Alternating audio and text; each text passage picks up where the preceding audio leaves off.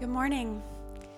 Our reading today is from Mark chapter 6, verses 30 to 52. The apostles returned to Jesus and told him all they had done and taught. And he said to them, "Come away by yourselves to a desolate place and rest a while." For many were coming and going, and they had no leisure even to eat. And they went away in the boat to a desolate place by themselves. Now many saw them going and recognized them, and they ran there on foot from all the towns and got there ahead of them. When he went ashore, he saw a great crowd, and he had compassion on them, because they were like sheep without a shepherd. And he began to teach them many things. And when it grew late, his disciples came to him and said, "This is a desolate place, and the hour is now late. Send them away to go into the surrounding countryside and villages and buy themselves something to eat." But he answered them, "You give them something to eat." And they said to him, "Shall we go and buy 200 denarii worth of bread and give it to them to eat?" And he said to them, "How many loaves do you have? Go and see." And when they had found out, they said, 5 and 2 fish. Then he commanded them all to sit down in groups on the green grass. So they sat down in groups by hundreds and by 50s. And taking the 5 loaves and the 2 fish, he looked up to heaven and said a blessing, and broke the loaves, and gave them to the disciples to set before the people. And he divided the 2 fish among them all. And they all ate and were satisfied. And they took up 12 baskets full of broken pieces and of the fish. And those who ate the loaves were 5,000 men. Immediately he made his disciples get into the boat and go before him to the other side, to Bethsaida, where he dismissed the crowd. And after he had taken leave of them, he went up on the mountain to pray. And when evening came, the boat was out on the sea, and he was alone on the land. And he saw that they were making headway painfully, for the wind was against them. And about the 4th watch of the night he came to them, walking on the sea. He meant to pass them by, but when they saw him walking on the sea, they thought it was a ghost and cried out, for they all saw him and were terrified. But immediately he spoke to them and said, "Take heart, it is I. Do not be afraid." And he got into the boat with them, and the wind ceased, and they were utterly astounded, for they did not understand about the loaves, but their hearts were hardened. This is the word of the Lord. Thank you, Kate. If you would have a seat this morning. It's really wonderful to be here this morning, especially after having the Word of God read like this, to have the table prepared before us, and to stand in a lineage of millennia of Christians, obeying Paul's words to Timothy in 1 Timothy chapter 4, verse 13, where he commands him, "Devote yourself to the public reading of the Word," which is precisely what we do every Sunday morning. We want for the Word to be read. That's the power of it. I imagine that if we could all of us put on spiritual spectacles, we would be able to see the power of God's Word going out not only to fill this place, but to fill the city and on into the state and on into the country and on into the entire world. I want for us to have this in mind as we turn our attention to something that has the power to resurrect dead people, that has the power to change lives. And at first, it seems when we come to passages like today that they're so familiar to us that they're easy to just kind of assume that we know all about it, or to find our way past them and not understand them together. At first, it even seems like these two very well-known stories have little to do with one another, but we would do well to notice that they do by looking at verse 52, where Jesus says to the disciples who have seen him walking across the water for the second time, and they were utterly astounded, for they did not understand about the loaves. So what is it that these two passages have to do with one another? How do they relate with one another? And maybe even more specifically, how do they relate to us when we have heard the story of the walking on the water and the breaking of loaves and fish to the feeding of the 5,000?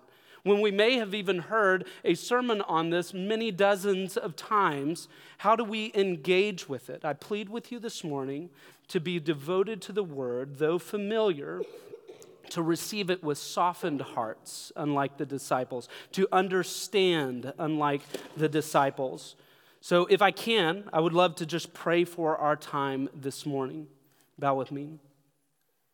Father God, I ask that you would help us by coming to familiar places in Scripture to see Jesus right here in the midst of these verses, to see and be filled with his very same compassion, to taste the loaves, to hear the comfort that is in his voice. Father, would you send the Spirit to be our helper this morning as we turn our attention to your words, no less powerful than if you were to boom out from the heavens this morning, that we would hear them. We pray all of this in Jesus' mighty name. Amen. The primary point this morning you can find actually in our handout, and that is that we will find our shepherd satisfies the souls of the sapped, the struggling, and the scared. Our shepherd satisfies the souls of the sapped, the struggling, and the scared.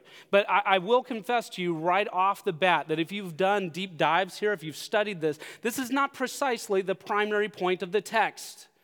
We really aim Sunday in and Sunday out to make the primary point of the text very close, as near as we can to the primary point of the sermon, as close as we can to the primary point of the text.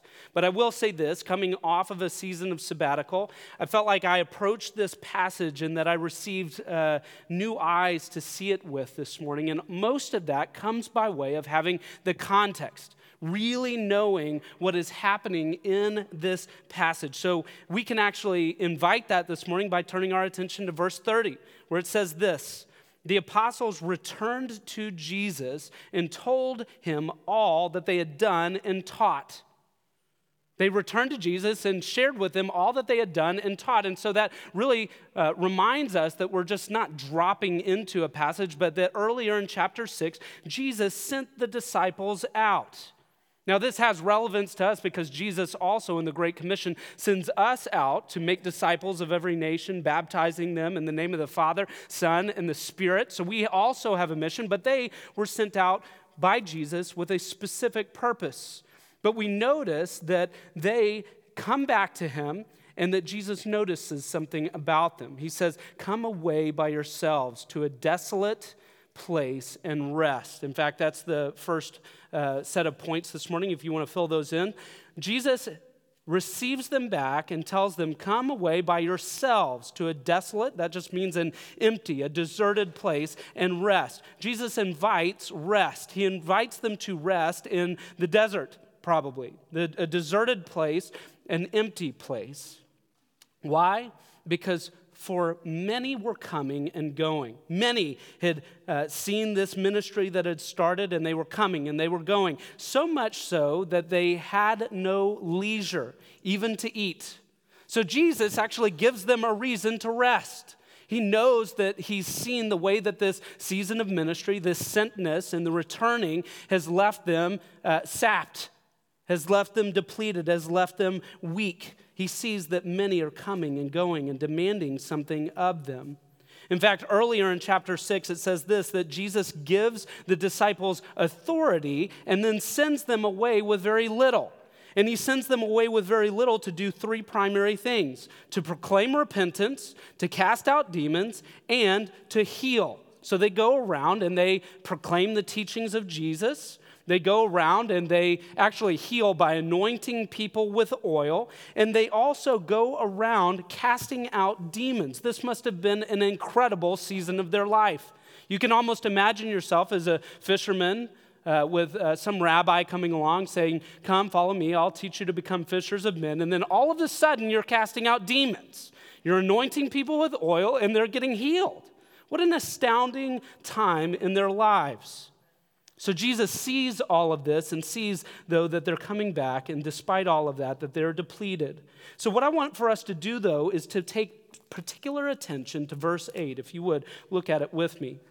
It says in chapter 6, verse 8, "Take nothing, no bread, no bag, no money." But then, on the other hand, we come back down to our passage for today, and it says, "Many were coming and going."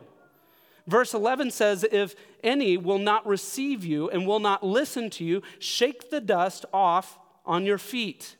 So there's a couple of things that I want to take those two ideas, put them together, and get some of the context deeply with the disciples. And I think you might find that there are things that we can actually pull out of this as well. So first, notice that the disciples were caring for many.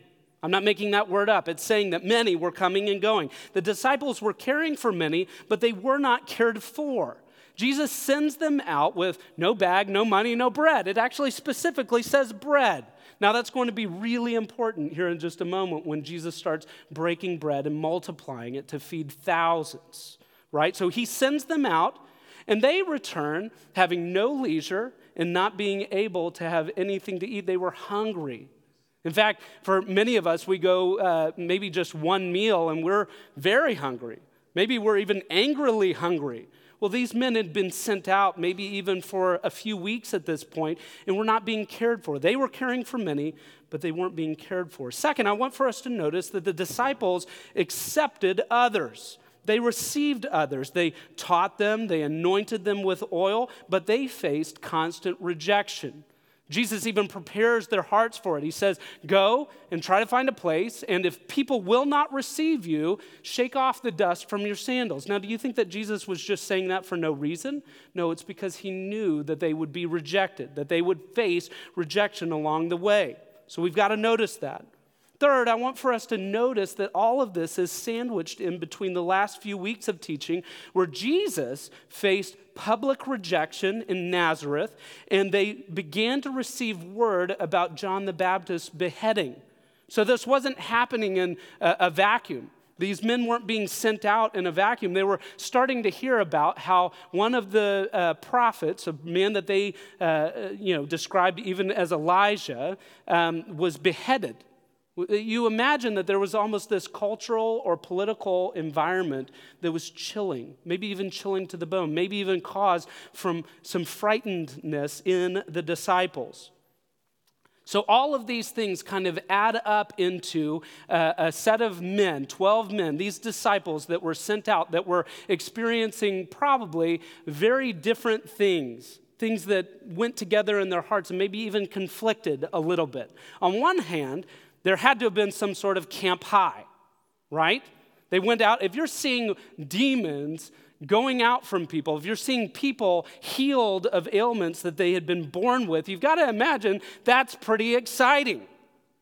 And then on the other hand, we've got to imagine that they're also returning, and this is the next set in our notes. They are also exhausted, they're hungry, they've been used up, and they're rejected. So they have experienced this high of highs and also this exhaustion, this hunger, this using up, this rejection. And I wonder if anybody, maybe even starting to chart the path forward with me this morning, starts to know and understand something about how that feels. Have you been hungry? Have you felt used? Have you felt rejected? That's where we're finding these disciples here this morning. And what Jesus has for them are three different things. He's going to teach them that he satisfies the sapped, that he satisfies the struggling, and that he satisfies the scared. So the first one, satisfying the sapped.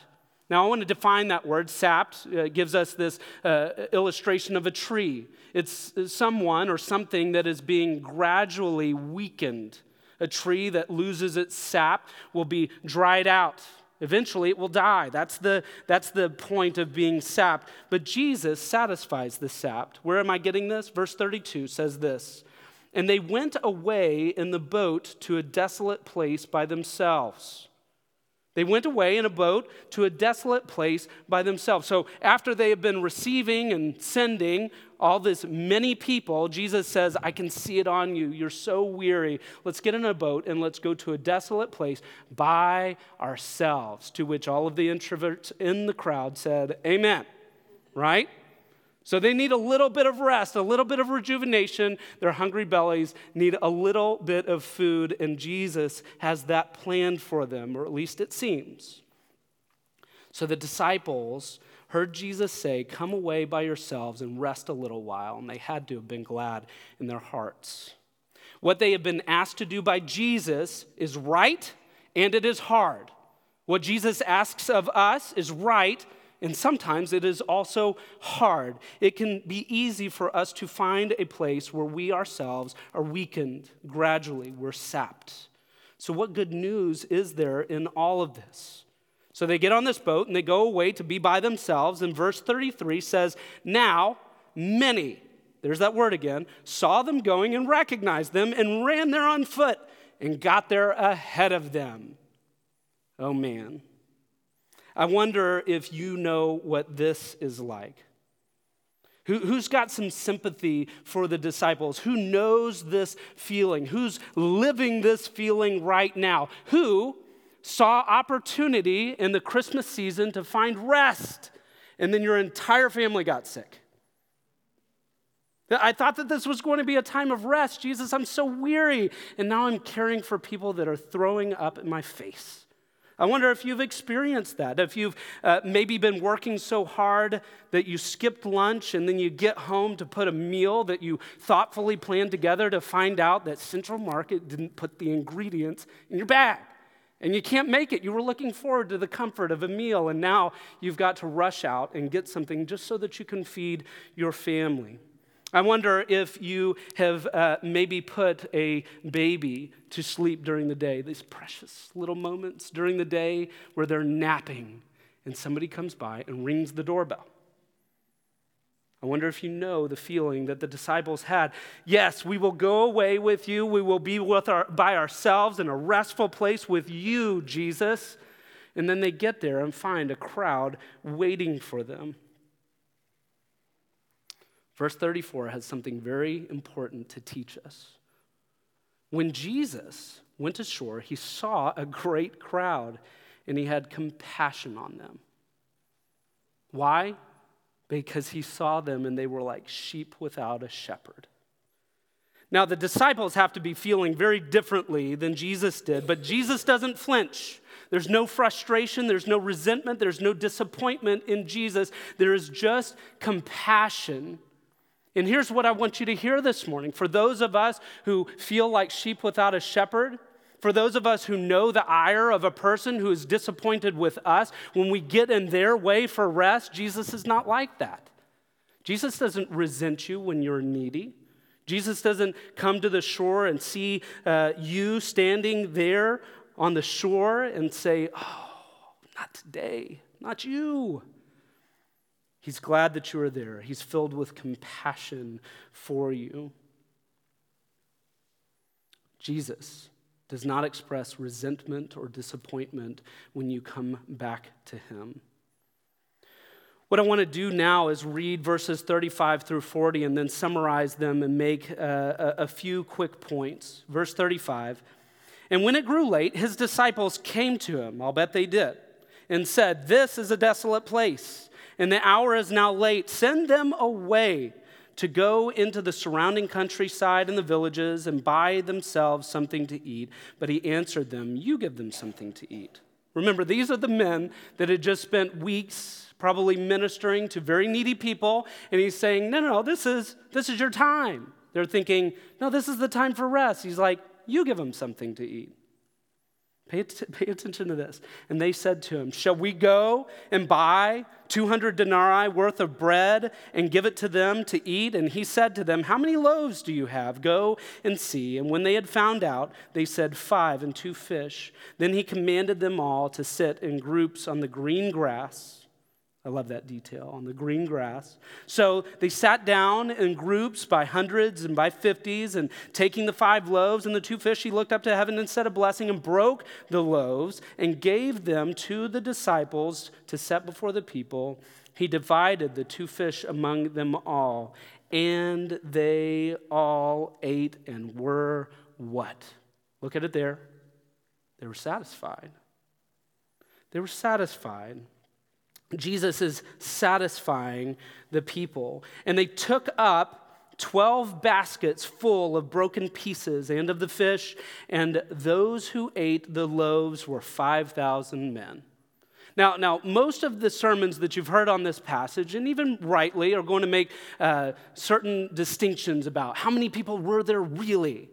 But we've got to admit that taking a few loaves and multiplying it to just a few dozen people is pretty amazing, pretty miraculous, and satisfying 2 people in any room with any kind of meal is almost impossible. And here Jesus is satisfying the hunger of many thousands of people.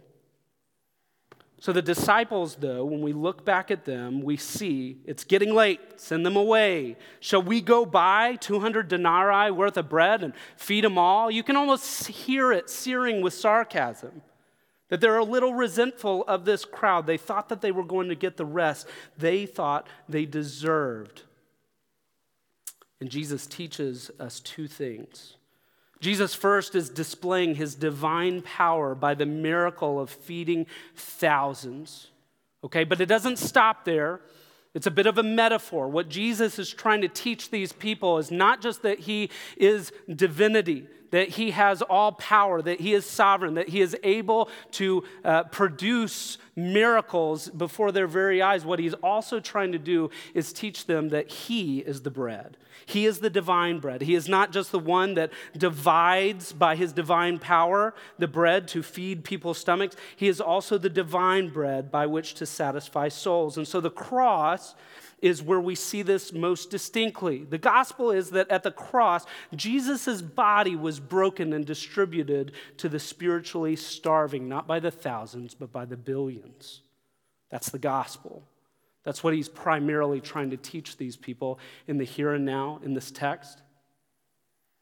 But if we go one level deeper and just set our eyes not only on Jesus, but if we look back at the disciples in the midst of their disappointment, what we see is that Jesus is also trying to teach them something. Jesus is also displaying his careful provision to his disciples in the midst of a demanding season.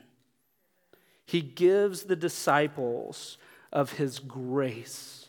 Where do we see that? Because after all of this hard work is done, have you ever fed 5,000 people? Me neither. Have you ever fed thousands more? Me neither. Never done it. Got to imagine after weeks of not eating, pretty difficult task. And yet, here Jesus is providing at the end of all of it, no more and no less than 12 basketfuls of bread pieces and fish pieces. Why? To satisfy the hunger. Okay, so Jesus calls them into hard work. He calls them into things that are sapping their energy. He's calling them into a place of weariness, but what he does at the end of all of it is provide bountifully.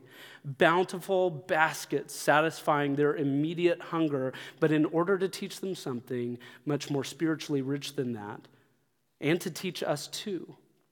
Jesus' disciples are called to hard work. It's in your handout this morning. Jesus calls us to hard work. He calls us to hard work of disciple making, but then he also gives his disciples of his bountiful baskets of grace. Jesus is trying to teach us something here this morning. Jesus supplies, he satiates, he satisfies every longing of the spiritually sapped. Do you feel sapped? Jesus is here to satisfy you.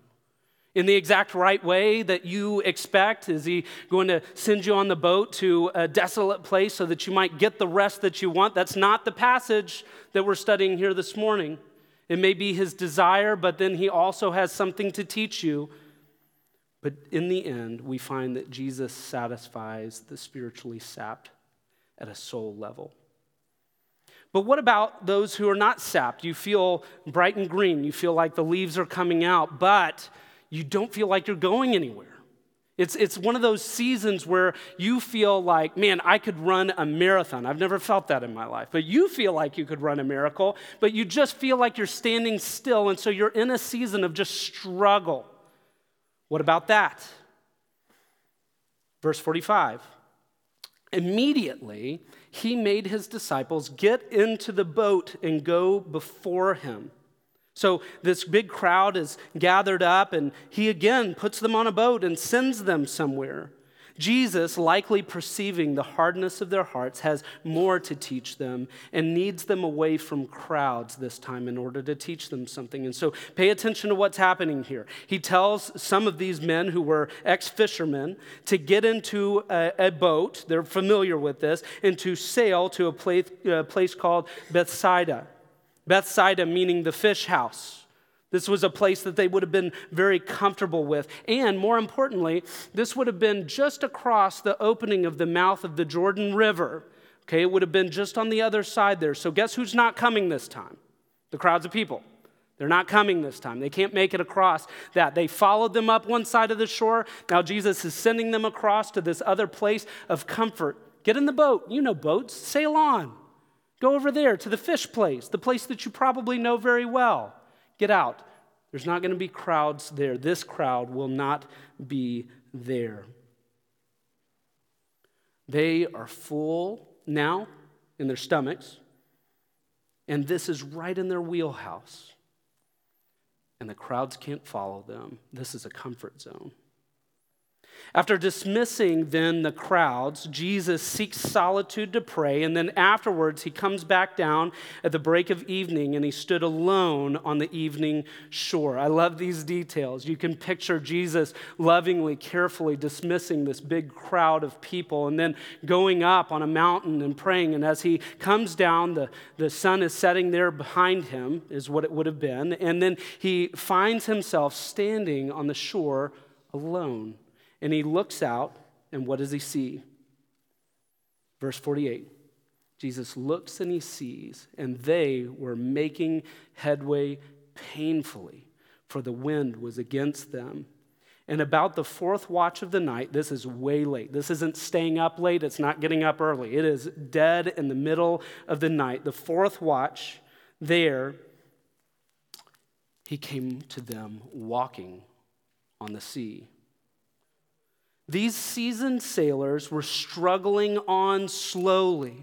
All they want to do is get to their comfort zone, and they're going so slowly that Jesus catches up to them on foot. He just walks out there. I love that it says that they're making headway painfully, because so often we know exactly what that feels like. We're just struggling along. It doesn't matter if we're experts. We can't change the fact that the wind is breaking against us and we're just barely getting on. We haven't made it far enough in the hours that we've been on the sea for Jesus not to be able to look out in the evening light and then see them there. And then he decides, I know what I'll do. I'll do what I've done before, what we studied earlier on in Mark. This was not something that was brand new to the disciples. Jesus just walks out on that water. And I'm not talking about like those times where like a magician like puts some sort of clear plastic thing in the water and it's like, oh man, they're walking on water. He's walking on the sea.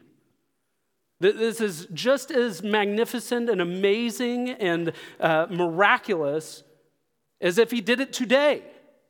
If you went to the ocean and you saw someone walking across it, that is what this is like. It's not felt board Jesus. It's him being in command of all things and him deciding, I think I'll have a stroll. Amazing. So he dismisses the crowd, then he goes and he walks. Sometimes Jesus sets us out to sea. Not in a storm like in chapter 4. That's not what we get here. We just see that the wind is working against them. He can still see them. Okay, he can see them from the shore, so it's not like, raining. It's not like, don't picture lightning. Don't picture any of that stuff. Don't picture a storm. Just picture this wind against him, the wind against the disciples, and he walks out there on the sea, and Jesus sets out, not in the midst of a storm, but in the midst of a slow struggle along. Have you found yourself in one of those seasons recently where you're just struggling along? You're trying to make it work. You're trying to get there, but you can't seem to make headway. You're making it very painfully. Jesus there is walking out in the midst of them. And then this is curious. This is very strange. This is very unusual. We get this note too. He meant to pass them by. What are we to make of that? But We know that he walked close because they were able to see him because he was going to the same place. They were struggling, not perishing like they were in chapter 4, but they're all up because they can't seem to make any headway. So they're in the middle of the night, but what are they doing? Are they sleeping? No, all of them. It actually literally says all of them saw him and were terrified. And so they were all up. They were surveying. They were trying to figure out how they were going to make things work. They were all probably working to try to get this boat moving in some way, shape, or form. And they see Jesus in the midst of their struggles. Here's what I want for us to pull out of this. When they see him, Jesus is teaching them something. Jesus could have walked way around. He could have not revealed himself to them. He could have done this or planned all of this for the middle of the day where they were sure to see him. But Jesus, we find, always sends us in the right direction. None of this was outside of his plan. In fact, you can fill that in this morning. They're going the right direction. Jesus sends us out, no matter how much we struggle, no matter how much we feel like we've got it wrong, he sends us out in the right direction. Did Jesus make a mistake saying, okay, you guys pack up in the boat, go over to Bethsaida, I'll meet you there? Did he make a mistake? No, he did not make a mistake. Jesus always sends us in the right direction and always sees us in the midst of our struggle. You can fill that in. Jesus sends us in the right direction, and he sees us from the shore, walks out to us. He sees us in the midst of our struggle. Jesus is always going in our direction. If you're one of Jesus' disciples and he sent you in a direction that he intends to go, he is always going our direction, and he always intends to meet us on the other side of our struggle. So we get this curious little point that Jesus actually meant to pass them by. It wasn't his original intent. Very curious to me. I don't know why, but they're all going to the same place. He's passing them by because they're going to the same place. He intends to meet them on the other side, but these men were up. They were struggling. They were paying attention, and they see him. What we learn from this is that Jesus is nearby in the midst of our struggles, and if we might look for him, we might see him, and he might come nearer. So Jesus always sends us the right direction. He always sees us in the midst of our struggle. He always is going in the same direction. He's always intending to meet us on the other side of our struggle. He is always nearby, and if we are looking for him, we might see him, and he might come nearer. What we see here is that Jesus, the compassionate shepherd of his sheep, sovereignly satisfies the struggling. And I wonder, do you understand? Do you have a hardened heart towards this? Are you trying to get what it is that Jesus is teaching these disciples? So we've seen that he satisfies the souls of the sap. We see that he satisfies the souls of the struggling. Next, I want to very briefly talk about how he satisfies the souls of the scared. He's satisfying the scared. Verse 50. They thought it was a ghost and cried out, for all saw him and were terrified. So they're struggling, but now they've got a new problem because they're very frightened. The disciples are all fed up, but they're still tired. They're still struggling, and now they're at sea. I want you to imagine this. Have you ever been at sea in something small? I know that only a couple of you have, but it's a very isolating place. If something happens to that boat, what happens to you? You're in the water. It's a very vulnerable place. Here on land, we have a lot more options, right? We get to go a lot of other directions. If something happens, we go this direction. We're not dependent on the car that brought us here. We can Uber. If that boat goes down, they're in trouble. It's a very vulnerable place for these disciples to be. And I think that Jesus meant it to be that way. I want you to picture these 12 men in a small boat struggling to make headway. So when they see something that they don't understand, even though they've seen this exact same thing before, even though they saw Jesus walking on the water in the midst of an even more terrifying situation, they didn't understand that it was him, and they were terrified. They were scared, and they cried out in fear. Now here's something that I take comfort in, and I want you to go with me here. It's maybe a little bit, it's not an exactly direct line, but it's something that I received a lot of comfort for.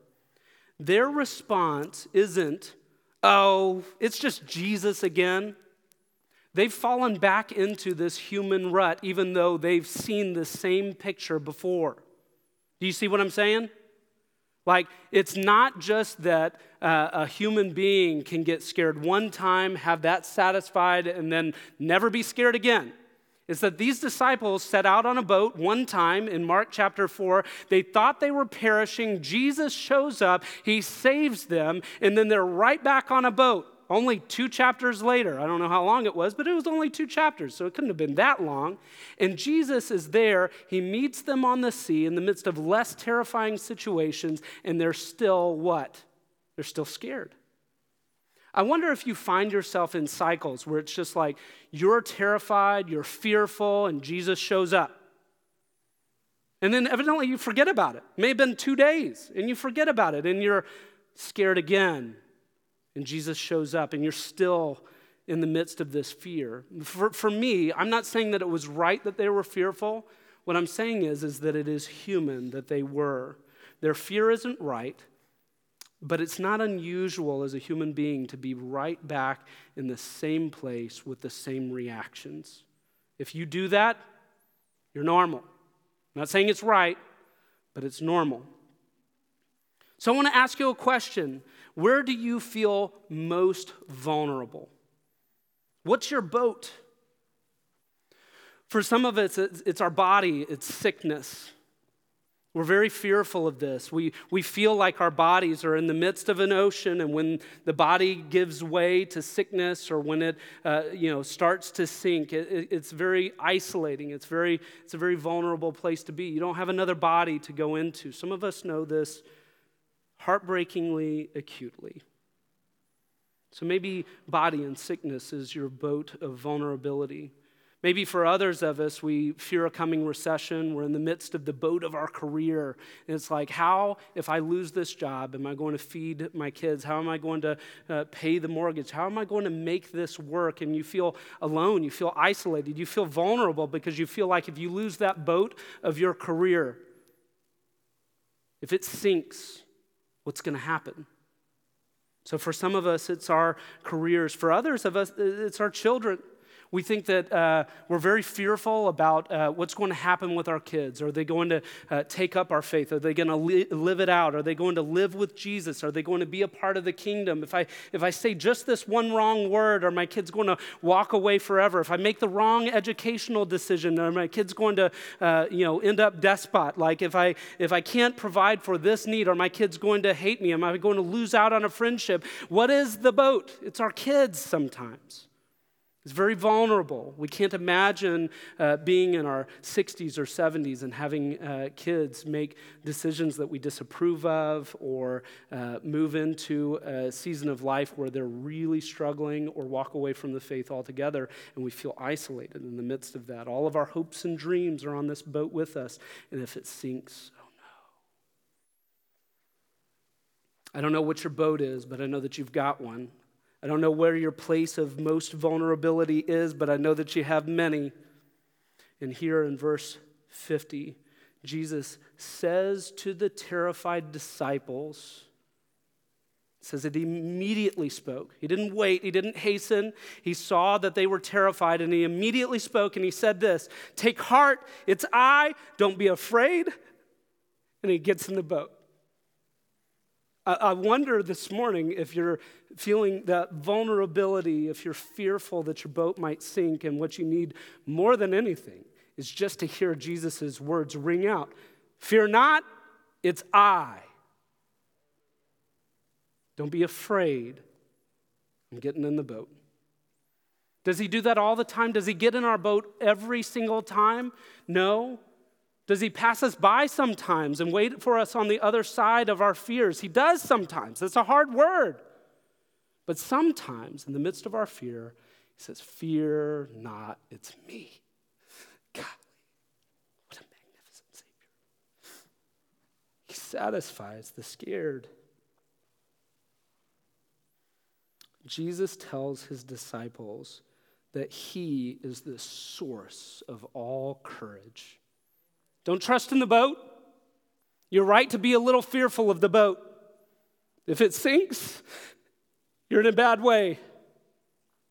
But Jesus says, I'm the source of all courage. My boat, one of my many, is fear of man. At the beginning of my sabbatical, I was working with a biblical counselor that was kind of coaching me through some of this stuff, and we worked through some biblical counseling things like, what is it that makes you angry? What is it that and my one for fear was fear of man. I've got a boat. It's my reputation.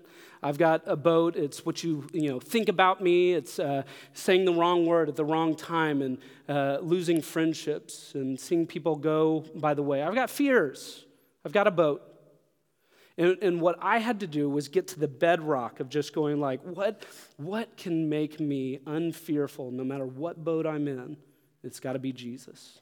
He's the only one that satisfies. I have a fear of man, so I lie. Instead, what I need to do, what I ought to do is trust in the finished and perfect work of Jesus, in his identity, and let that be the satisfaction of my soul. What's your boat? I don't know what your boat is, but I know the one who satisfies. So I wonder this morning, in wrapping up, do you understand? Is your heart hardened? If you don't understand, here's the good news. Jesus is pursuing you. He wants to teach you some of this. He wants your heart to be softened. He's pursuing these disciples. He's pursuing you. Jesus satisfies the souls of the sapped, of the struggling, of the scared, but not by removing us from trial. He does so in the midst of it. He satisfies the soul in the midst of the sapping of the growing weary. He satisfies the soul in the midst of the struggle. He satisfies the soul in the midst of our greatest fears. Jesus often sends us out to do the hard work of ministry, and just when we think that we have rest, there's more work to do, and Jesus satisfies us in the midst of that moment. Jesus often makes us get in the boat against the wind where we make painful headway, and he meets us in the midst of that moment too. Jesus often exposes our vulnerability through the things we perpetually fear, and what he demonstrates to us is that he and he alone is the satisfier of souls. Our shepherd is filled with compassion for his sheep. He loves us so much. And he even loves us so much that he's not always looking to take us out of our struggles and fears and all of these things. Sometimes he leaves us right in the midst of those moments so that he can teach us something new about who he is and how he satisfies you. Jesus is the bountiful basket of bread. He is the sight for sore eyes. He is the relieving response to our greatest fears. Let us pray. God and Father, we thank you for our Savior. He truly is the satisfier of souls. Lord, when we hear the word satisfaction these days, we cheapen it. We reduce it to YouTube videos of things that have some sort of tactile satisfaction, but that's just not who Jesus is. He is so much deeper. He satisfies us so much more deeply. Father, I pray that for us here at City Church, that those who are weary would feel the presence of Jesus. For those who are struggling along, that they would feel the presence of Jesus. For those who are scared, who have fears that rule their mind and their heart, Lord, that they would be satisfied by Jesus. Father, I pray that you would help City Church to be a place where we seek ultimate and total soul satisfaction in our Savior, in the here and now and the forevermore. Father, I pray that you would help us, that you would enliven our worship this morning, that as we take communion, we would see the broken bread, that we would be satisfied, that as we sing songs to you, that we would cry out, Lord, knowing that Jesus hears our cries and he's willing to get in our boat. Father, I pray that you would help us to worship joyfully this morning. Father, I pray all of these things. I pray your blessing on communion in the name of Jesus. Amen.